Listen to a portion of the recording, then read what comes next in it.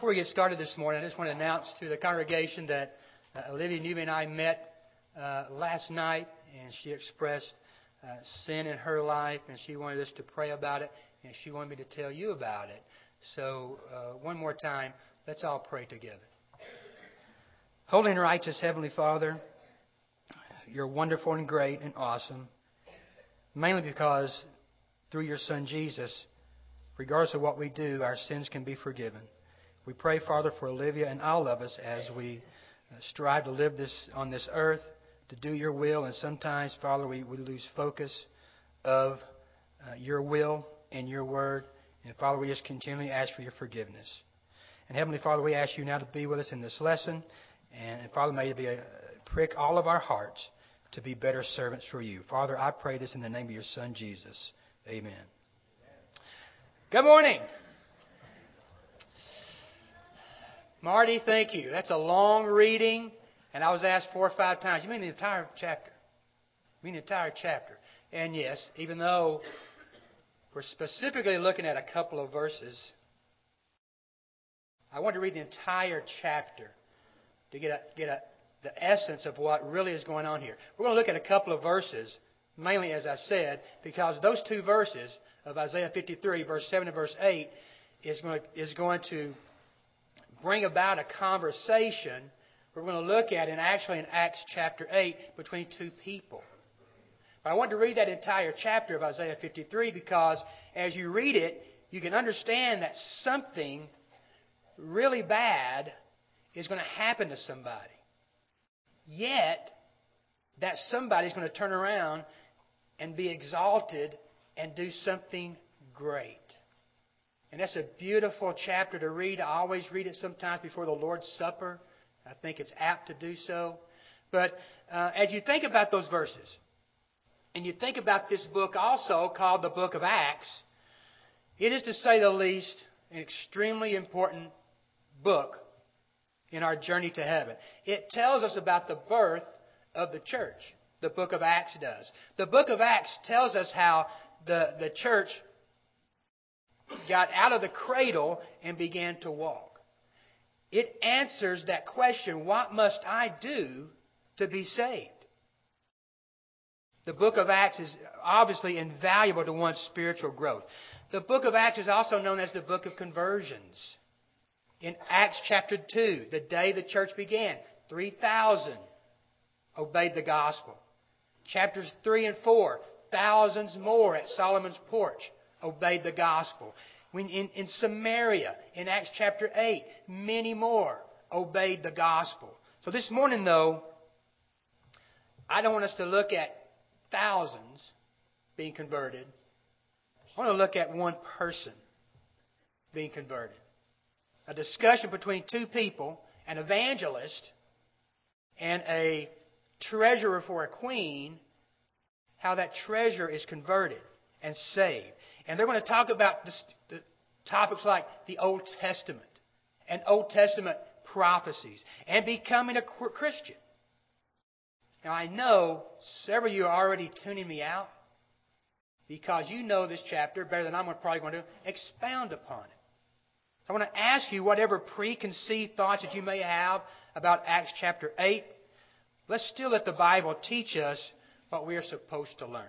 So let's look at Acts chapter 8 now, beginning with verse 26. Acts chapter 8 and verse 26. The first thing we need to understand is, I've already mentioned, there's 2 people that we're going to mainly talk about. That's going to mention an angel, and it's going to mention the Holy Spirit. But there's 2 really antagonists in this saga, if you will. Now let's read beginning with verse 26 and verse 27. It reads, "Now an angel of the Lord spoke to Philip, saying, Arise and go toward the south along the road which goes down from Jerusalem to Gaza. This is desert. And he arose and went. And behold, a man of Ethiopia, a eunuch of great authority under Candace, the queen of the Ethiopians, who had charge of all her treasury and had come to Jerusalem to worship, was returning." Well, let's talk about these 2 individuals just for a second. A quick biographical sketch, if you will. Philip. We're first introduced to Philip in Acts chapter 6. And our Bible holders know this quite well, hopefully. There was a dispute over widows who were being neglected. So the apostles make the decision to tell the church in Jerusalem, choose 7 men with certain criteria, and we'll appoint them over this work, because it was an important work. Philip was one of those 7. And part of those criteria was they had to be of a good reputation, had to be full of the Holy Spirit, and full of wisdom. That's who Philip was. We also find Philip in Samaria in Acts chapter 8. Why was Philip there in Samaria? Because this great persecution had started and people had to leave Jerusalem. So Christians were becoming refugees and having to leave their city. Philip was one of those. And we find Philip in Samaria. Well, what was he doing there? Notice verse 4 to verse 6 of chapter 8.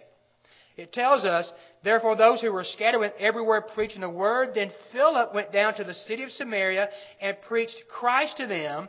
And the multitudes with one accord heeded the things spoken by Philip, hearing and seeing the miracles which he did. What was the outcome of Philip going down to Samaria? Verse 12. But when they believed Philip as he preached the things concerning the kingdom of God and the name of Jesus Christ, both men and women were baptized. Several years later, after this text that we're reading, Philip is in Caesarea, and he's known as an evangelist, still doing God's work. So that's a brief sketch of Philip. There's also this treasurer. We're told he is from Ethiopia, which is on the continent of Africa. He was a eunuch. And in Matthew chapter 19, Jesus expounded on that a little bit. There's various ways, various reasons for one to be a eunuch, but usually because of their situation, they were considered trustworthy people. They could be counted on. And they were sometimes given authority, as this gentleman is. He ruled under Candace. Candace was like a title. Pharaoh, Caesar, Herod. He had great authority. He was over the queen's treasure, the royal treasure, if you will. But he had come to Jerusalem, if I've counted right, some 1,000 miles to worship. To worship. This tells us many things about this treasure. He seemed dedicated. He seemed obedient. And he definitely seemed to love God. So these two individuals, Philip and this treasurer, are now destined for one of the great moments in the Bible. But what is that moment? Read with me beginning in verse 28. The text states, and sitting in his chariot, he, the treasurer, was reading Isaiah the prophet. Then the Spirit said to Philip, go near and overtake this chariot. So Philip ran to him and heard him reading the prophet Isaiah and said, do you understand what you are reading? And he said, how can I unless someone guides me? And he asked Philip to come up and sit with him. The place in the scripture which he read was this. He was led as a sheep to the slaughter. And as a lamb before his shearer is silent, so he opened not his mouth. In his humiliation his justice was taken away. And who will declare his generation? For his life is taken from the earth. So the eunuch answered Philip and said, I ask you, of whom does the prophet say this? Of himself or some other man? Then Philip opened his mouth and beginning at this scripture, preached Jesus to him. Now let's stop a second and analyze what's going on.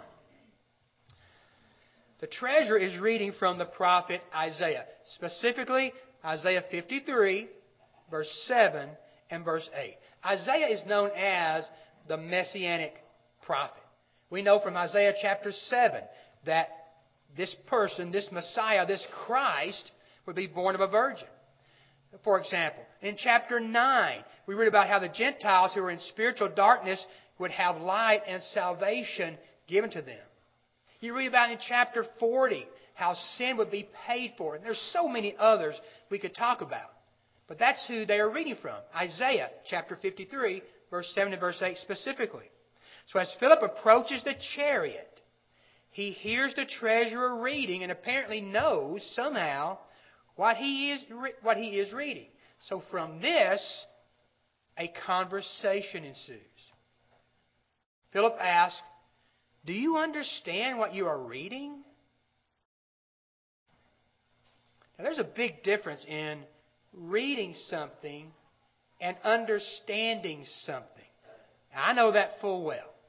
When I can read something, and then in my mind things start happening. It's like you ever know, old time, you could turn a radio, you'd hear a station, you hear static, you hear a station, you like, in the Middle East today, violence broke out. Baby, baby, baby, oh. And the Commodores are defeat. I won't go there.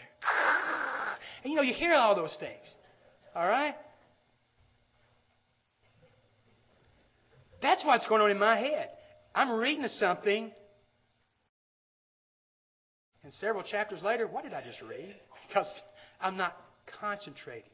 And I don't think Philip's being arrogant when he says, do you understand what you're reading? Do you understand it? Do you comprehend it? Are you getting the full context of the message? And can you apply it? And then the treasurer's response tells us a lot to me about him also. He says, how can I unless someone guides me? A prideful person would probably say, yeah, I've got it.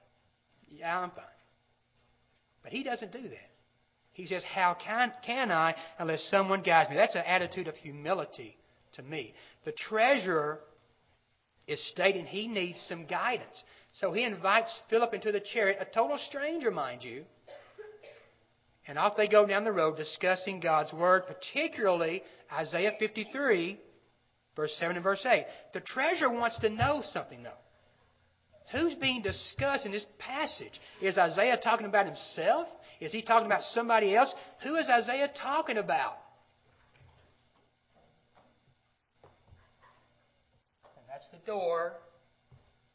That's the door that Philip needed. The door has been opened. Let me ask you something real quick. Have you ever had that opportunity in your life where a door has been opened to talk to somebody about the gospel? You know what type of responsibility that is. I have on occasions, many occasions, had that door open and all kinds of thoughts go into your mind and all kinds of emotions begin to flood inside you. Your palms might get sweaty, depending on what's coming up when that door is open. Because when that door is open, you're not necessarily know what's on the other side, what's going to be asked. And it could happen at any moment. You could be working in a factory on an assembly line, and the boss says, hey, Hillis, go this line. And you go over there, and this guy goes, oh, yeah, don't you go to that Church of Christ by the fairgrounds? Let me ask you something. Or you're working at an office, and you go to the water cooler, and you're getting water, and somebody all of a sudden out of the blue, oh, yeah, you're a Christian. Hey, or you're going to Walmart. And somebody asks you something. That's a door open. A door has been opened to Philip. I want to notice something how he handles this. And I think it's a good advice for us.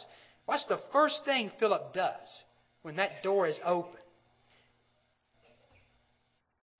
A lot of times, I've been guilty of this, and maybe you have. You're sitting there, you're studying, and the first thing you do is start talking. You start talking. What's the first thing Philip did? He listened. He let the treasurer talk. He said, let's read this. And he asked him some questions, and Philip is listening. That's the first thing he does. He allowed the treasurer to read and talk before speaking. But secondly, Philip was ready. He was ready to respond. Beginning at this scripture, preached Jesus to him. And the Bible, in so many passages, talks about, Peter brought it up, be ready to give a defense for what you believe, for the hope that is in you. He was ready. But what possibly could Philip have talked about concerning Jesus, particularly from this passage from Isaiah 53, verse 7 and verse 8? What he could have talked about? Well, there's several things. If you go back and look at verse 32 and 33 of what the text states that Isaiah writes, Maybe Philip talked about how Jesus refused to answer Pilate from Matthew chapter 27 and John chapter 19. Maybe that's something they talked about. Maybe Philip talked to him about how Jesus, as he's going to his death, is not going crazy, not trying to break away, not trying to get free, but humbles himself and goes to not just dying, the most horrific death, arguably, that man's ever known, to be crucified. Maybe Philip talked to him about, Jesus did die, but people are talking about it everywhere now. Maybe Philip preached to him, preached to Jesus, or preached to the treasurer, the gospel. In 1 Corinthians chapter 15, verse 1 to verse 4, here's what Paul told the church at Corinth. He said, "Moreover, brethren, I declare to you the gospel which I preached to you, which also you received, and in which you stand, but which also you are saved, if you hold fast that word which I preached to you, unless you believed in vain. For I delivered to you, first of all, that which I also received," and here it is, "that Christ died for our sins, according to the Scriptures, and that He was buried, and He rose again the third day, according to the Scriptures." It may have been that and other things. We don't know. But he preached to him Jesus. One thing we do know, though, there's one particular subject that they did talk about. It came up in conversation somehow. Look with me in verse 36 of Acts chapter 8. Or verse 36.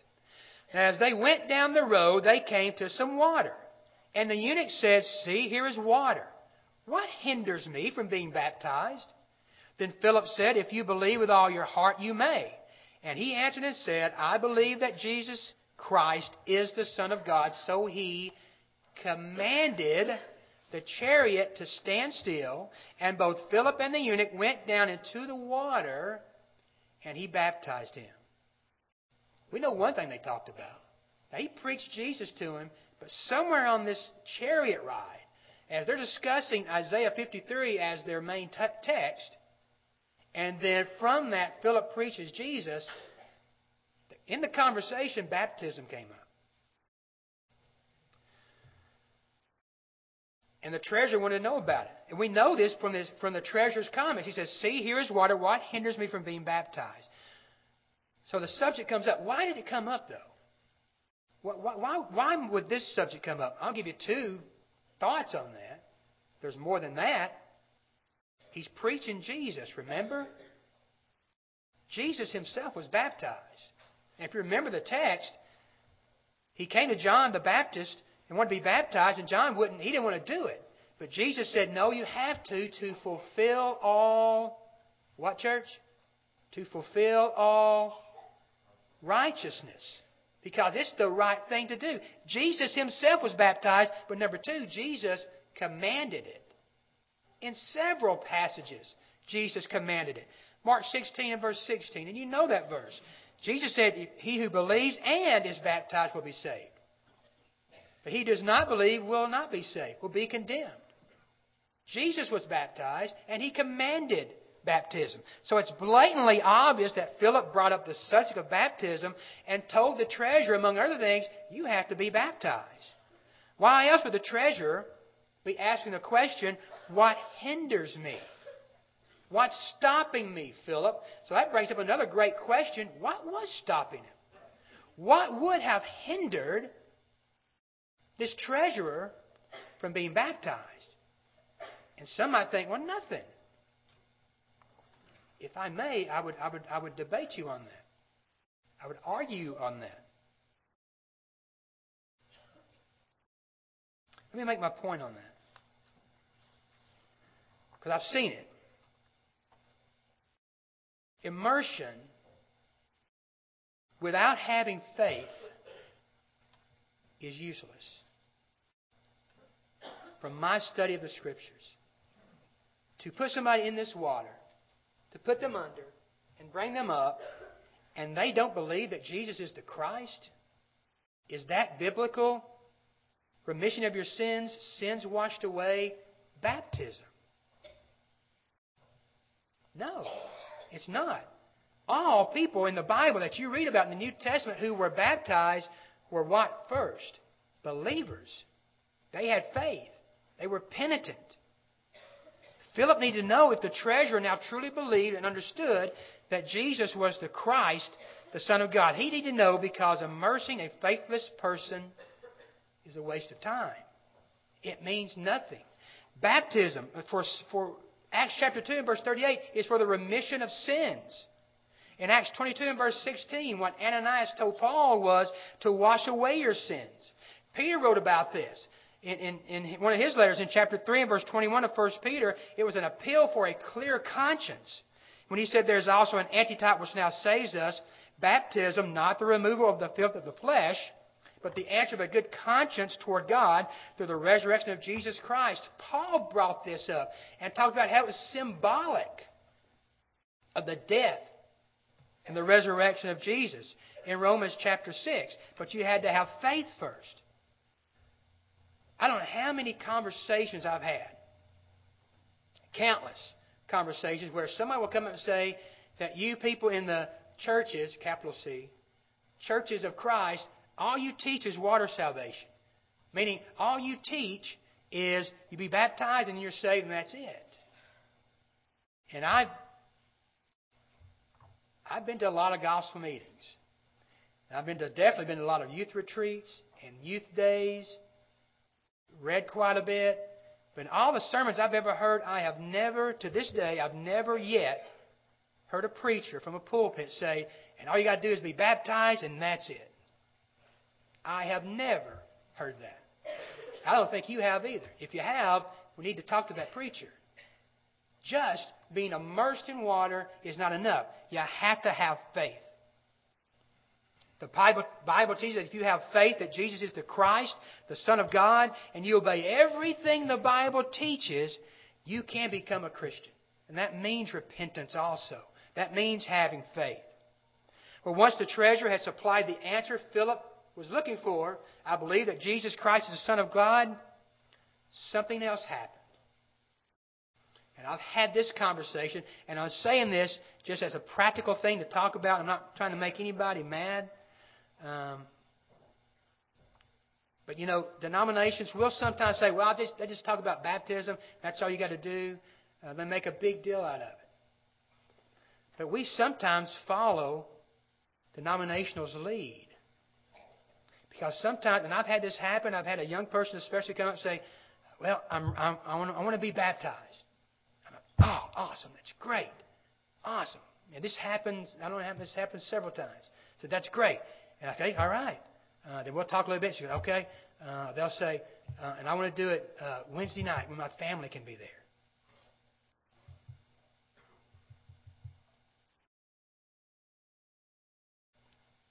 If a faithful, believing person who is penitent in their heart is ready to be baptized, are they not where they need to be saved? And if I go along with, oh, that's fine. Yeah, I'll meet you a week later. Folks, I don't think that's right. Because look at the immediacy of this treasurer. He commanded on the spot, stop this chariot, or at least when they found some water. He said, here's some water. He commands the chariot to stop, and they get out, and they both go down into the water. Why? Because water is immersion. And he's baptized. He wanted to do it right then. He understood where he stood and wanted to take care of his sin problem at that moment. And no doubt he had repented. He confessed the great name, as we just read, and he wanted to be baptized for the remission of his sins. Verse 39. What was the aftermath of that? Now, when they came up out of the water, the Spirit of the Lord caught Philip away. But notice, so that the eunuch saw him no more, and he, the eunuch, the treasurer, went on his way rejoicing. The treasurer went on his way rejoicing. Salvation produced joy. The treasurer had found the truth that sets people free. The immediate response was happiness. He was overjoyed. The treasurer rejoiced because he had found what was lacking in his life. You see, he had a foundation. Remember, he had come 1,000 miles to Jerusalem to worship God in the city. And when he found out that what he was reading from, coincidence? I don't think so. From Isaiah chapter 53, and if Philip comes along and shows him, oh yeah, let me tell you who this is talking about. It's talking about Jesus of Nazareth. He's the Christ. He's the one who fulfilled all this. And as Philip preached that to him and preached the good news to him and then told him, okay, you got to be baptized, he stopped as soon as he found water and took care of that and became a Christian. Think about the question of the treasurer and now apply it to your situation. What hinders you from being baptized? Or, if I may paraphrase, what hinders you from obeying the gospel? What hinders you from understanding that sin has permeated your life? It's wrecking your life, spiritually speaking. It's keeping you from God.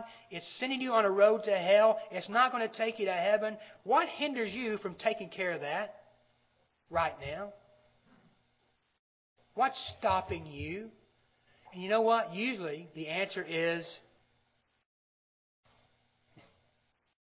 you.